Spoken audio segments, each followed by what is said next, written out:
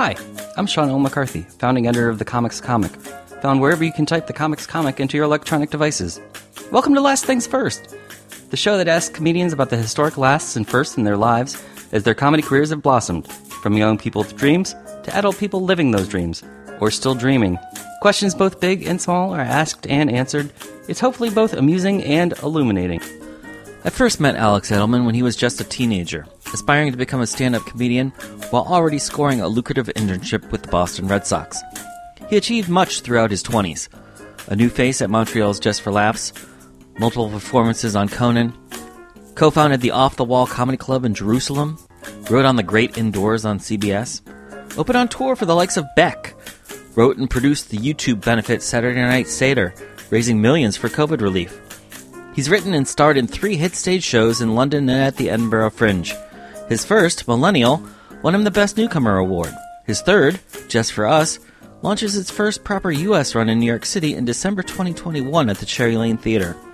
Directed by Adam Brace and presented by Mike Birbiglia, Just for Us recounts what happened when Edelman decided to attend a meeting of white nationalists in New York City so he could face anti-Semitism, well, in the face. Edelman talked with me about growing up and finding his comedic voice, with plenty of shout-outs to the comedians and others who've helped him along the way.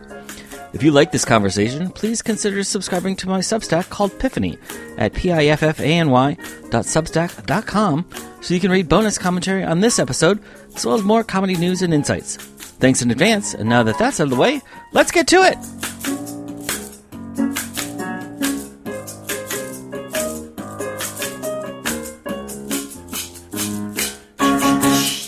So, Alex Edelman, last things first. If you were offered a front office job with the Red Sox today, but you had to give up your comedy career, would you take the deal? It wouldn't even take me 5 seconds to say no. It wouldn't even. You remember me from when I was still working at the Red Sox, basically, yes. When I was a kid. But no, I wouldn't. I wouldn't do that.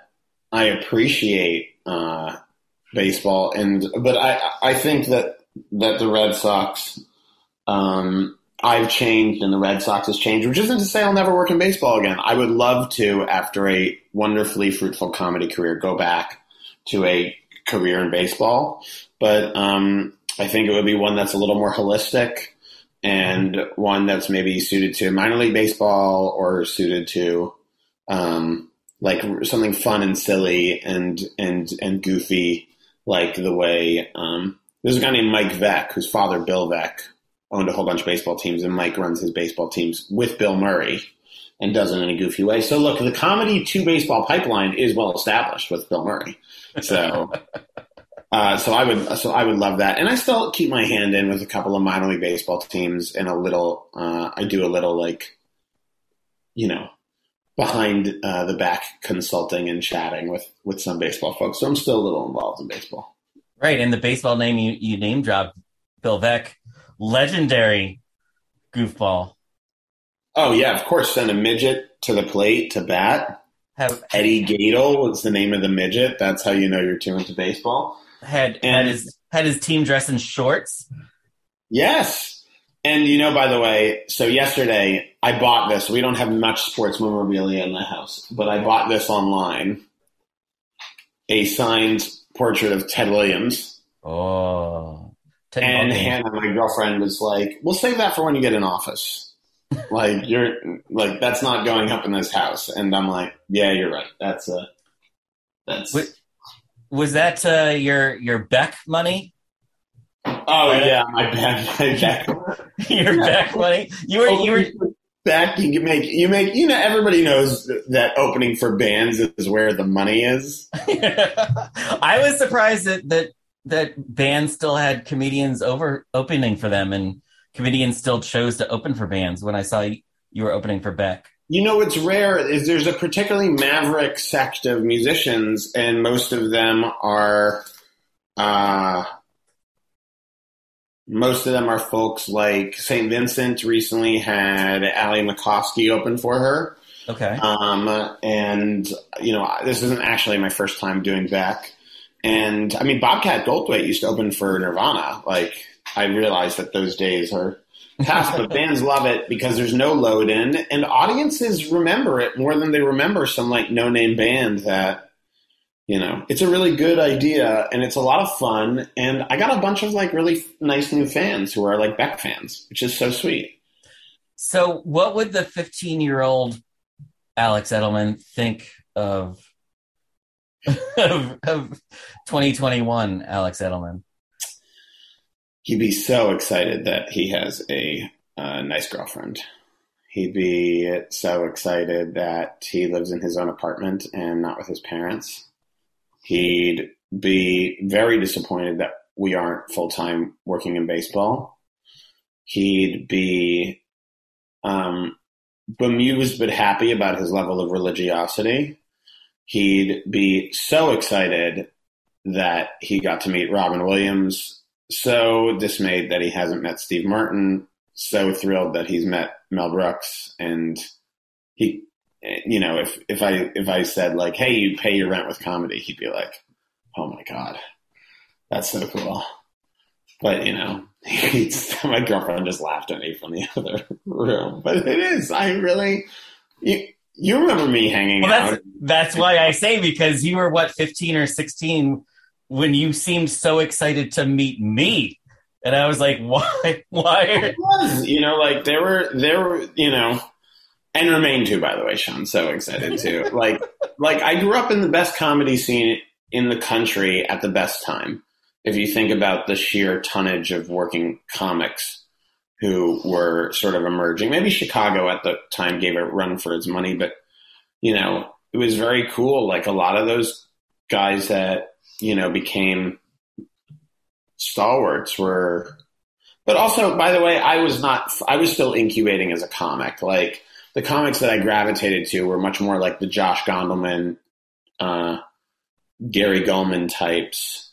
And, they weren't the predominant comics in Boston. There were a bunch of comics that really weren't for me. And I feel like I picked up some bad habits that took a couple of years to dispel.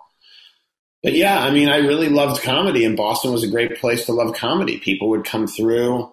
My first show ever was a Comics Come Home. The fact that once a year, Dennis Leary brings the best comics in the country and puts them in a huge arena.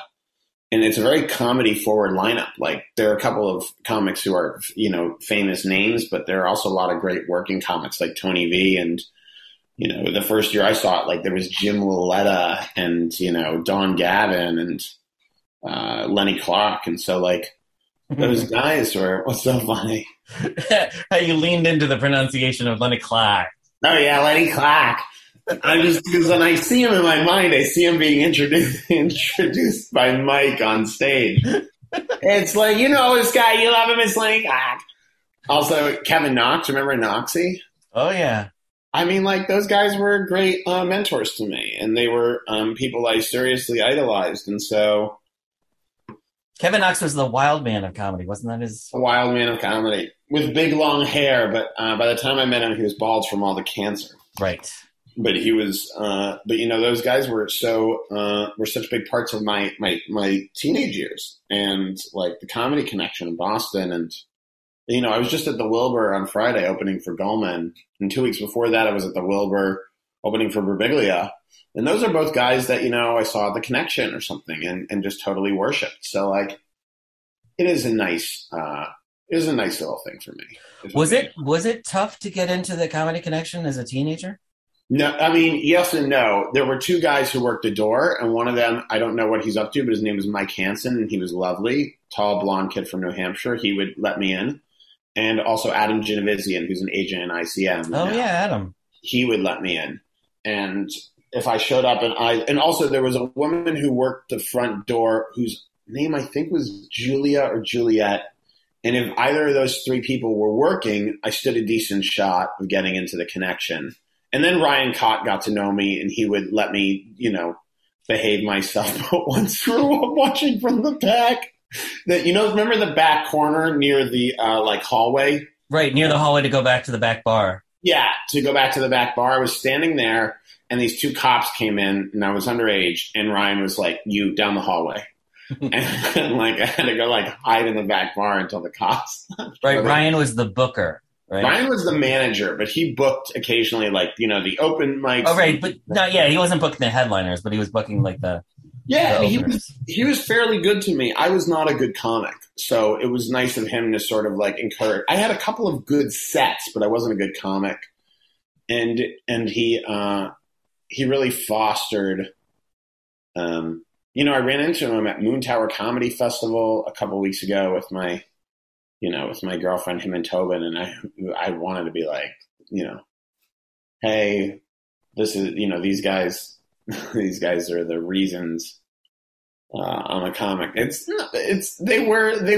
just let a kid who wanted to hang around, which was really nice. And also there were some really horrible people in the comedy scene too, who treated me terribly and bullied me, and because I was such a young guy, and so it was important to have those people who were looking out for me, and yeah, a bunch of those guys who looked out for me, they're still in comedy and they're still doing it. Like Mike Kaplan always looked out for me, Joe List always looked out for me, Dan Bolger, who is closest to my age of everyone, who is still like, for my money, like one of the 5 or 6 funniest comics working, period. Like, he's so good.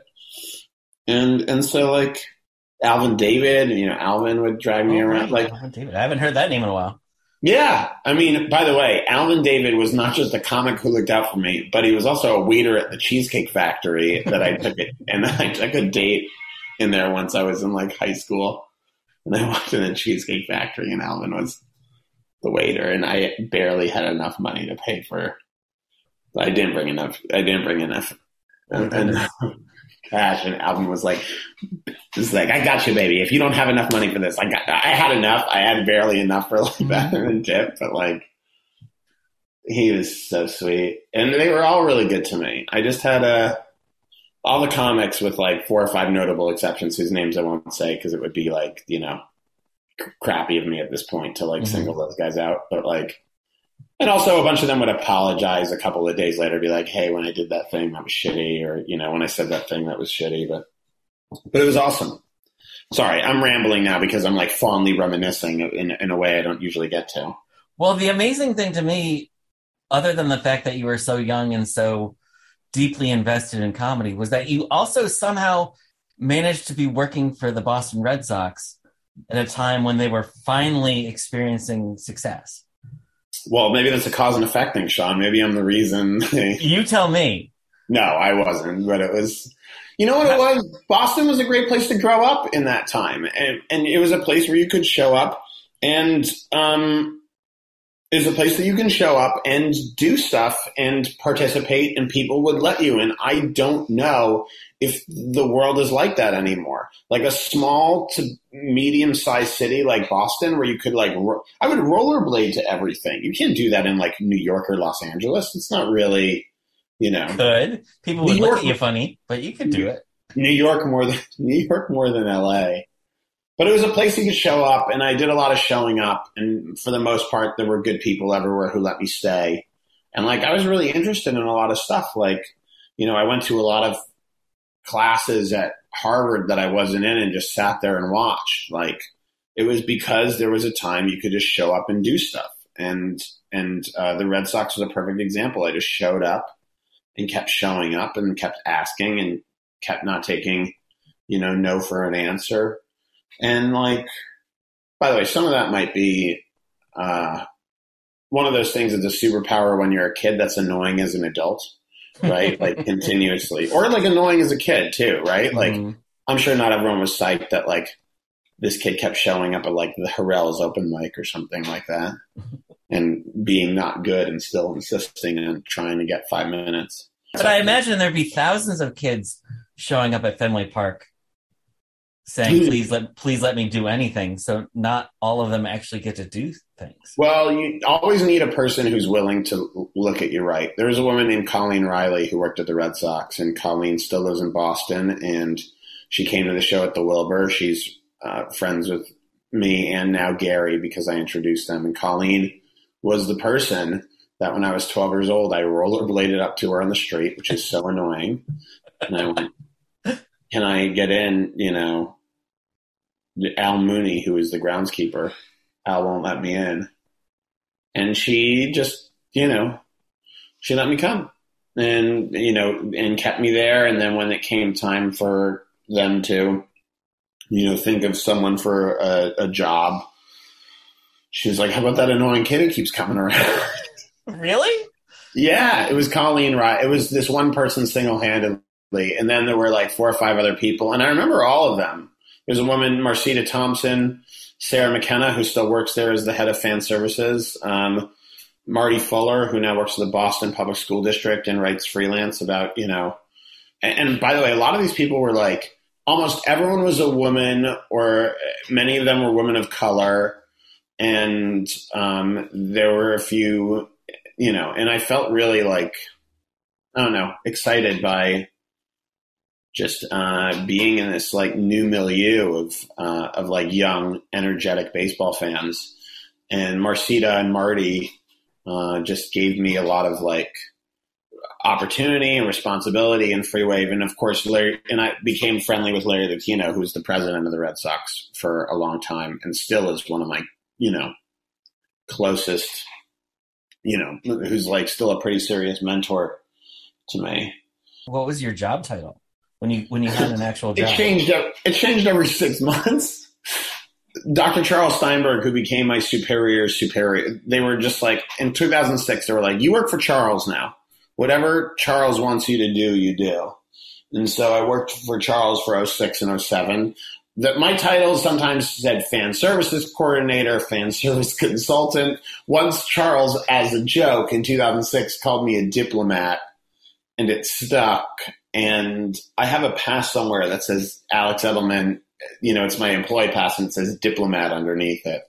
But so when I moved over to the Dodgers with him in 2008, I was officially a fan service coordinator or a fan service consultant or something. And then more nebulously referred to it as like public relations associate or public relations coordinator. But by the way, these were like glorified internships, Sean. These were internships with lots of fluidity and access. Right. But you're still there when they win the World Series, right? In 2007? It was so sick. Yeah. I was actually in rabbinical seminary in Israel when they made it to the World Series, and I flew home, which the rabbis were not excited about. But I got to go to Game 4 in Colorado. I got to watch them win the World Series and like go to the party. And then the rabbi called my mom. It was like, you need to send him back. And my mom, relishing the opportunity, went, well, he's going to ride in the parade and then he'll come home and then he'll come back to Israel. So like, that's a good mom. That's a good mom. It's a really good mom. It's such a good mom, actually. And, I think my parents sort of enjoyed it by the end. They're not baseball fans, so they were kind of like bemused when I started like falling in love with baseball. But, the books behind me are like novels, World War II books, baseball, Jewish books, and a huge tonnage of comedy books. And I think that probably represents me rather well. But yeah, I had good parents too, which were parents who were like permissive when they needed to be and restrictive when they needed to be. And there was a lot of dialogue about what to be and when.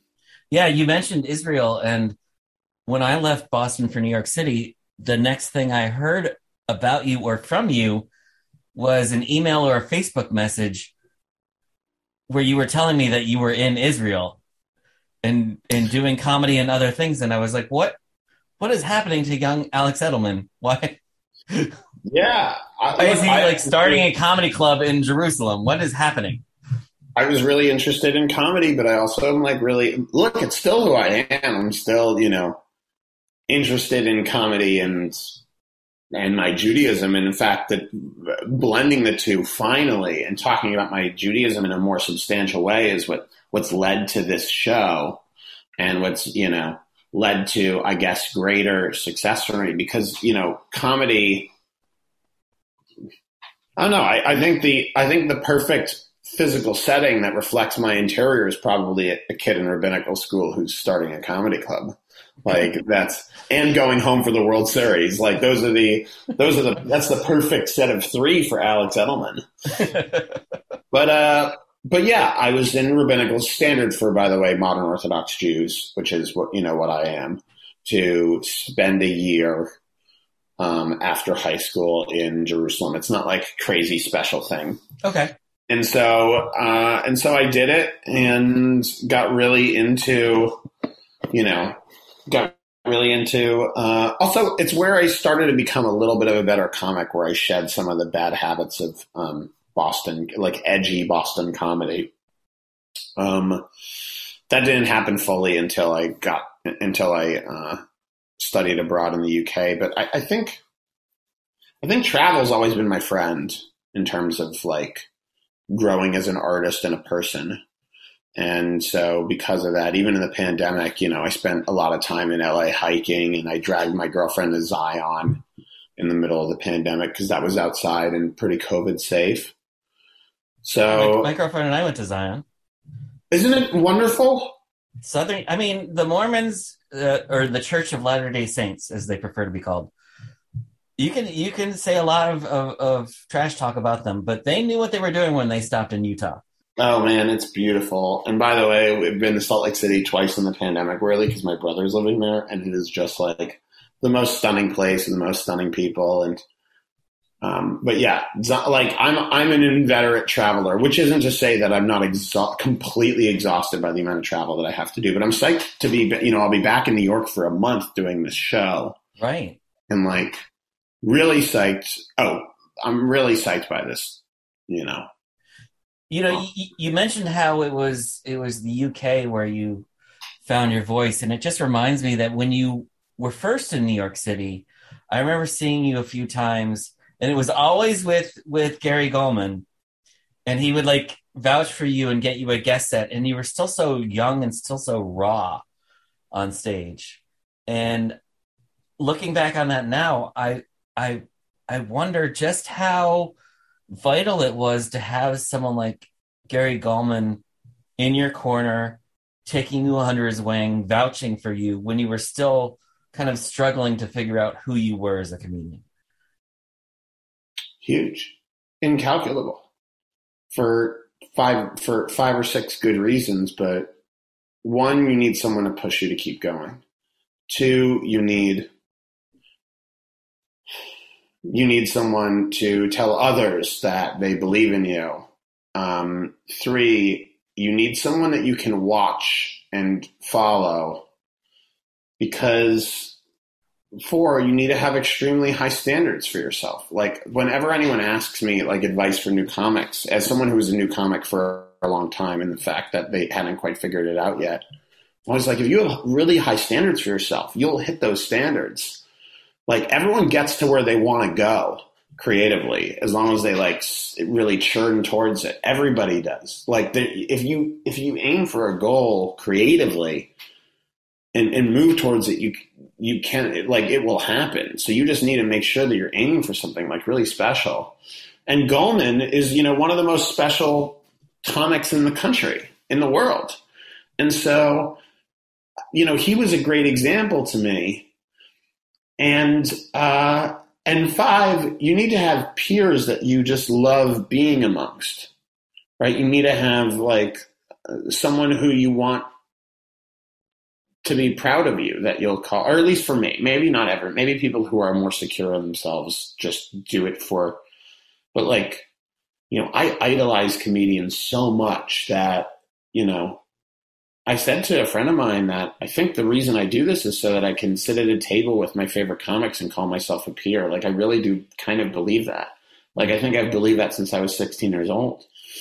And I'm thrilled to, Colin Quinn was the first solo show I saw in New York City, and I saw Long Story Short. It was amazing. And then, I went to see Colin's latest show, Lortel. And afterwards, he's like talking to me like, like another comic. Mm.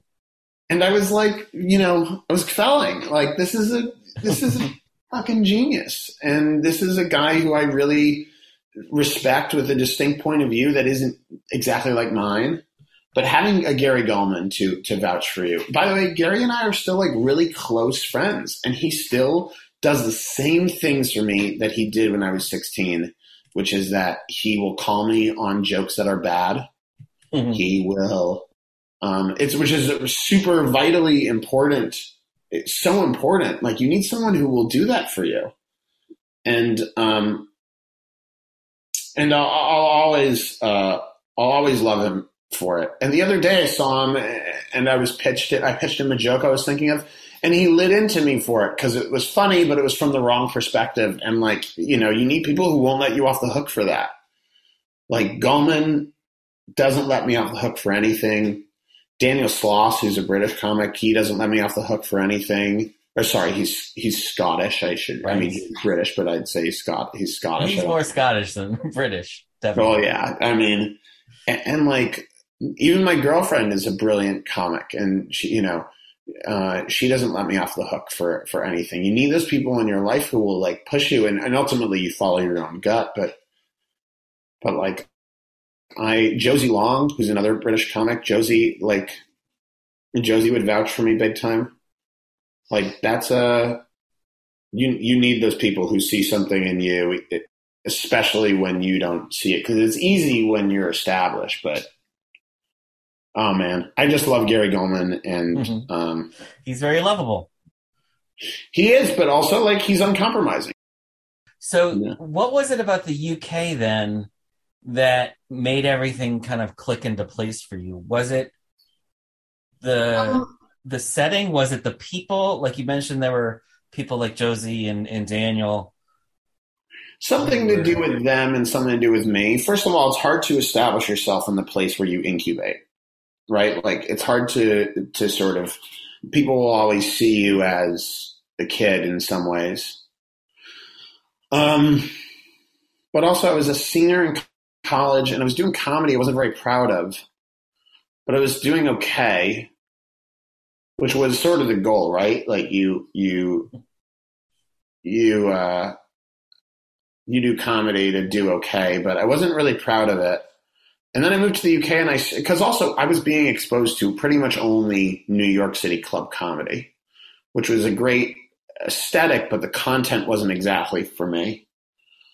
There was a burgeoning alt scene, but that had like a coolness barrier to entry that I couldn't quite get into.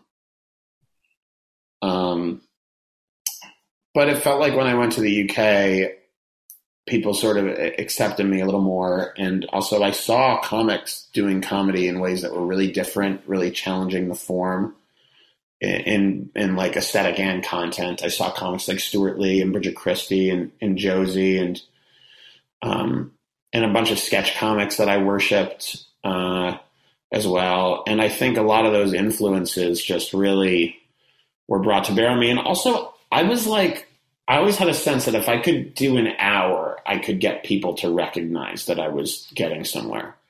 And in the UK, there was easier to do an hour, or the hour was more of a thing that any comic could do instead of just, these huge comedians, these headlining comics. And so I sort of got there because of that. But also Josie, there was like a turning point. I wasn't in this. Josie had this night called Lost Treasures of the Black Heart, where people would go on stage and talk about forgotten heroes or obscure items. And I just went up and did a regular set. And the audience reaction was nice because they were warm, but it wasn't in the spirit of the night. And Josie was kind enough to let me come back a few weeks later and do a set that was in the spirit of the night. And that was sort of a turning point for me, where I just kind of got there. But it had a lot to do with the zeitgeist there. It had a lot to do with the Soho Theatre on Dean Street in London, where, I went to the first preview of Fleabag. Like, Phoebe Waller-Bridge was also like a big reason for me. I slept on Phoebe's mom's couch for a while. Like that community was very supportive and encouraging of me figuring out what I needed to do. And I owe them everything also. If you're listening to this podcast, basically you're like, man, Alex Edelman owes a lot of people a lot of stuff. And that's totally. But they can't take your best newcomer award from you. That you keep. Yeah, but even then, like my friend Dan Schreiber let me put up previews for that show in his living room, and and people, my friend Ross McDonald, who's a musician who I'd met in the UK, talked me through all the anxieties of that. I made a bunch of like really cool, unlikely friends, and it was my first time as an adult, basically doing stuff like it was just super magical, and I don't know. I owe all of those things to other people. Did that success at the Edinburgh Fringe when you won Best Newcomer for Millennial, did that give you enough juice, enough buzz, enough confidence to go, okay, I'm ready to come back and give America a decent shot? Yeah. This is my first solo show in New York. I mean, like, I think I've always viewed myself as a comic who was just grateful to work wherever the work was I went.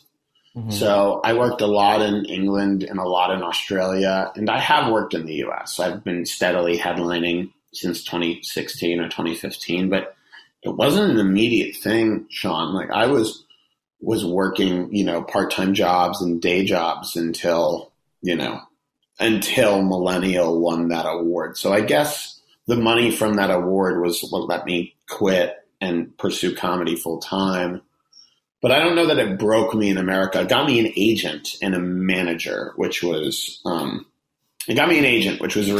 I already had a manager actually, but it got me an agent who's been wonderful and has gotten me consistent work in the US since then. But, was that what got you in the door for TV? Yeah, it got me in the door for TV writing when I wrote on The Great Indoors and some stuff. But stand-up has always been a really great equalizer for not just me, but other comics who, But I also like different communities. Like I'm really fascinated by I'm in love with people who love comedy. So the comedy community is wonderful to me. But also like there's the theater community, the TV community. Even the sports community, like I'm really, and the media community, like I'm interested in all of those disparate, groups of people and their different viewpoints. Because I always think that maybe getting in there somewhere will unlock something special for me.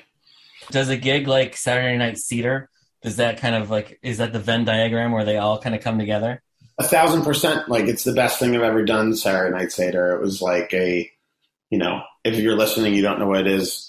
A couple of friends of mine and myself, all Jews and some non-Jewish Passover enthusiasts, made online non-Jew Passover enthusiasts. Yeah, non-Jewish. The non-Jews helped. And we made a online Passover Seder at the beginning of the pandemic, and it was like a 70-minute special, and we raised like $3.5 million for COVID relief, and like it's the best thing I've ever been a part of because it was, all these people from different communities coming together. Like that Venn diagram is like creatives who are interested in Judaism and wanting to do something interesting with that love. So yeah, that's actually the perfect example of that Venn diagram. But I'm also hoping that like this show at the Cherry Lane will sort of diversify my community. Like the people that are coming to the show opening night are like, some people are from theater, some people are from music, some people are from comedy, some people are Jews, some people are my cousins. Like, it's like a Venn diagram of every little facet of my life. Well, in that show, it's called Just for Us, but it's been part of you for how many years now? I mean, I remember you telling me about it pre-pandemic, maybe 2018. Yeah. I mean, it's my best work so far. Like I went to this meeting of white nationalists in Queens and I sat there for an hour. Look, Sean, like I said, it's all just showing up, and, you just show up and sat there for an hour, and that's what the show is about. I mean, there's a lot more about it, but also like I kind of leaned away from my Judaism for a long time, stand-up wise, because I didn't want to just be like the Jewish comic. Mm-hmm. But I guess this is me kind of leaning into it. And Judaism, maybe you can't tell from like the menorah and the stack of yarmulkes in my prayer boxes behind me, my tefillin. Like it's a big part of who I am. And so like kind of leaning into it yielded some nice, like it's introspective and in the right way for a solo show. And that's, I think, what drew Birbiglia to it. And also I really love the show. Like Millennial, I loved doing, and my second show, Everything Handed to You, was wonderful. And maybe I'll do those shows again one day. But this is a show that I'll do until I die, if people will let me. Like, I just really love this show. And also, this is its first U.S. run. Like, it did really nice performances at the Bell House for New York Comedy Festival, and it's something I'm really proud of. But right, and you had done it in Melbourne and Edinburgh, and Just Relax in Montreal pre-pandemic, yeah. And so this is sort of the culmination of it. Although maybe it'll tour. I don't know. Like the room in the same venue as me, at the Pleasance in Edinburgh also hosted Jackie Novak doing Get on Your Knees. So I've been doing the show for about a shade less time than Jackie's been doing hers. Okay. But also she's a wonderful like role model for me. Like when I came back from England in 2012 after college, I did a bunch of her and Kate Berlant shows at Cake Shop, and she's always been one of my favorites. So, you know, this is the only show Mike has produced besides Get on Your Knees. So hopefully it follows a performance arc at least. How has the show changed now that you're revisiting it after, we all took a time out last year?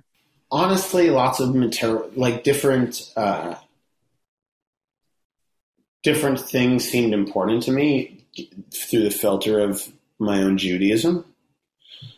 So, and different things felt like it needed real estate in the show, and also having Birbiglia's eyes on it. Like, what are you not going to use notes from the best there is at this thing? Like, I have to use my, Birbiglia gave phenomenal notes.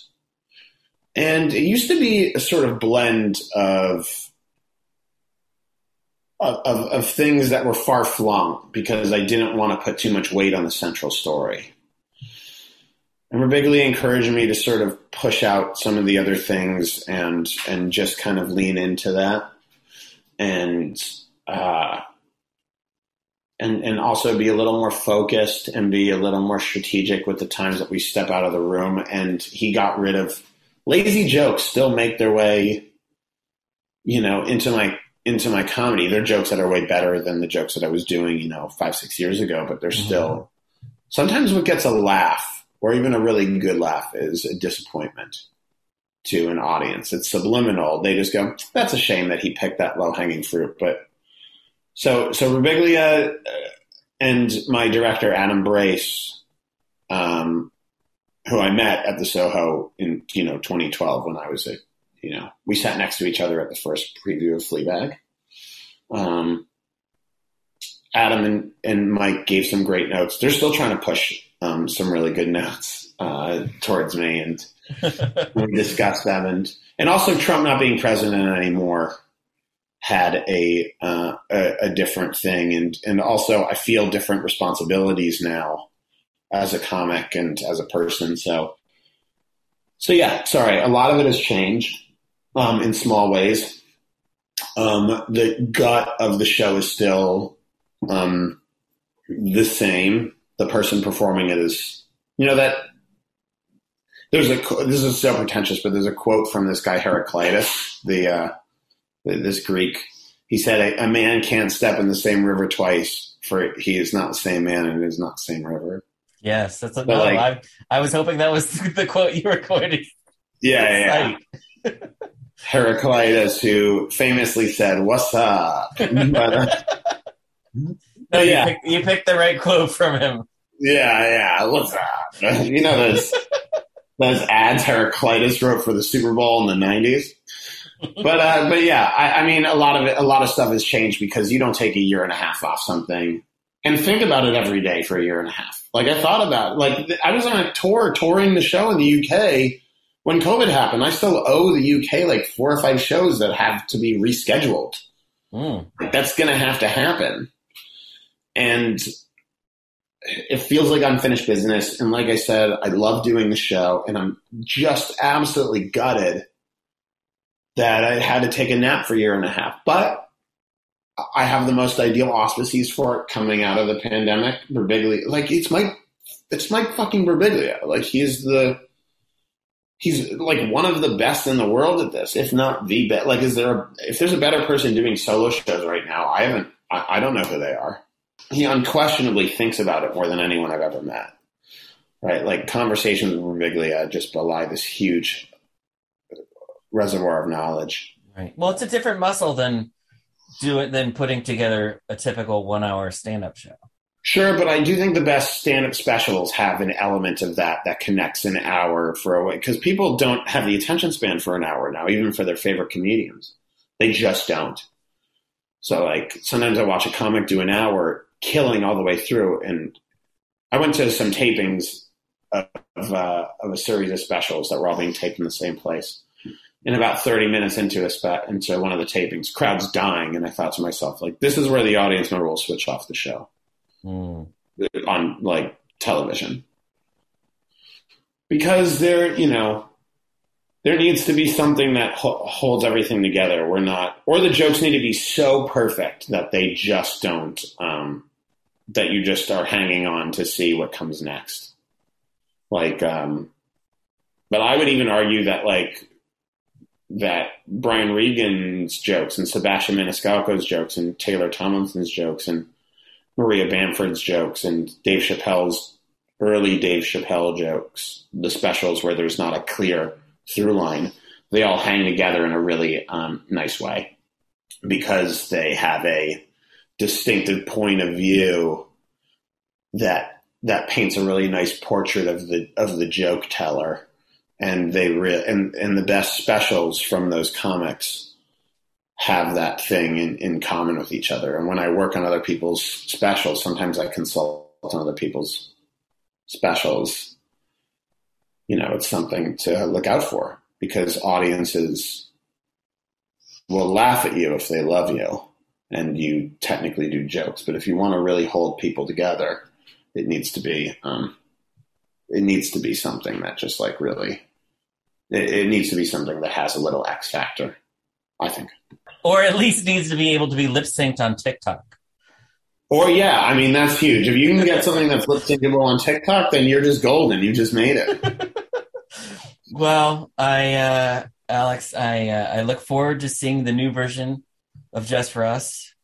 Well, I'm psyched for you to see it too, man, because you've known me such a long time. Yeah. Well, that's the other thing I want to say is it's been a pleasure to watch you grow up as both a human being and as a comedian, because I remember that little scrawny kid who ran up to me outside Dick Doherty's Beantown Vault, and now I get to see. Well, he's all grown up. Well, dude, that's so nice, man, and thank you so much for taking the time to have me on, and it's really nice. Like the 15-year-old me would be very thrilled by pretty much everything.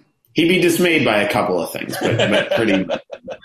But also, that kid was like was a dumb virgin who couldn't look anyone in the eye or shake a hand. So screw that kid. I owe him nothing. Awesome. Thank you so much, Alex. Thanks, buddy. I'll talk to you soon.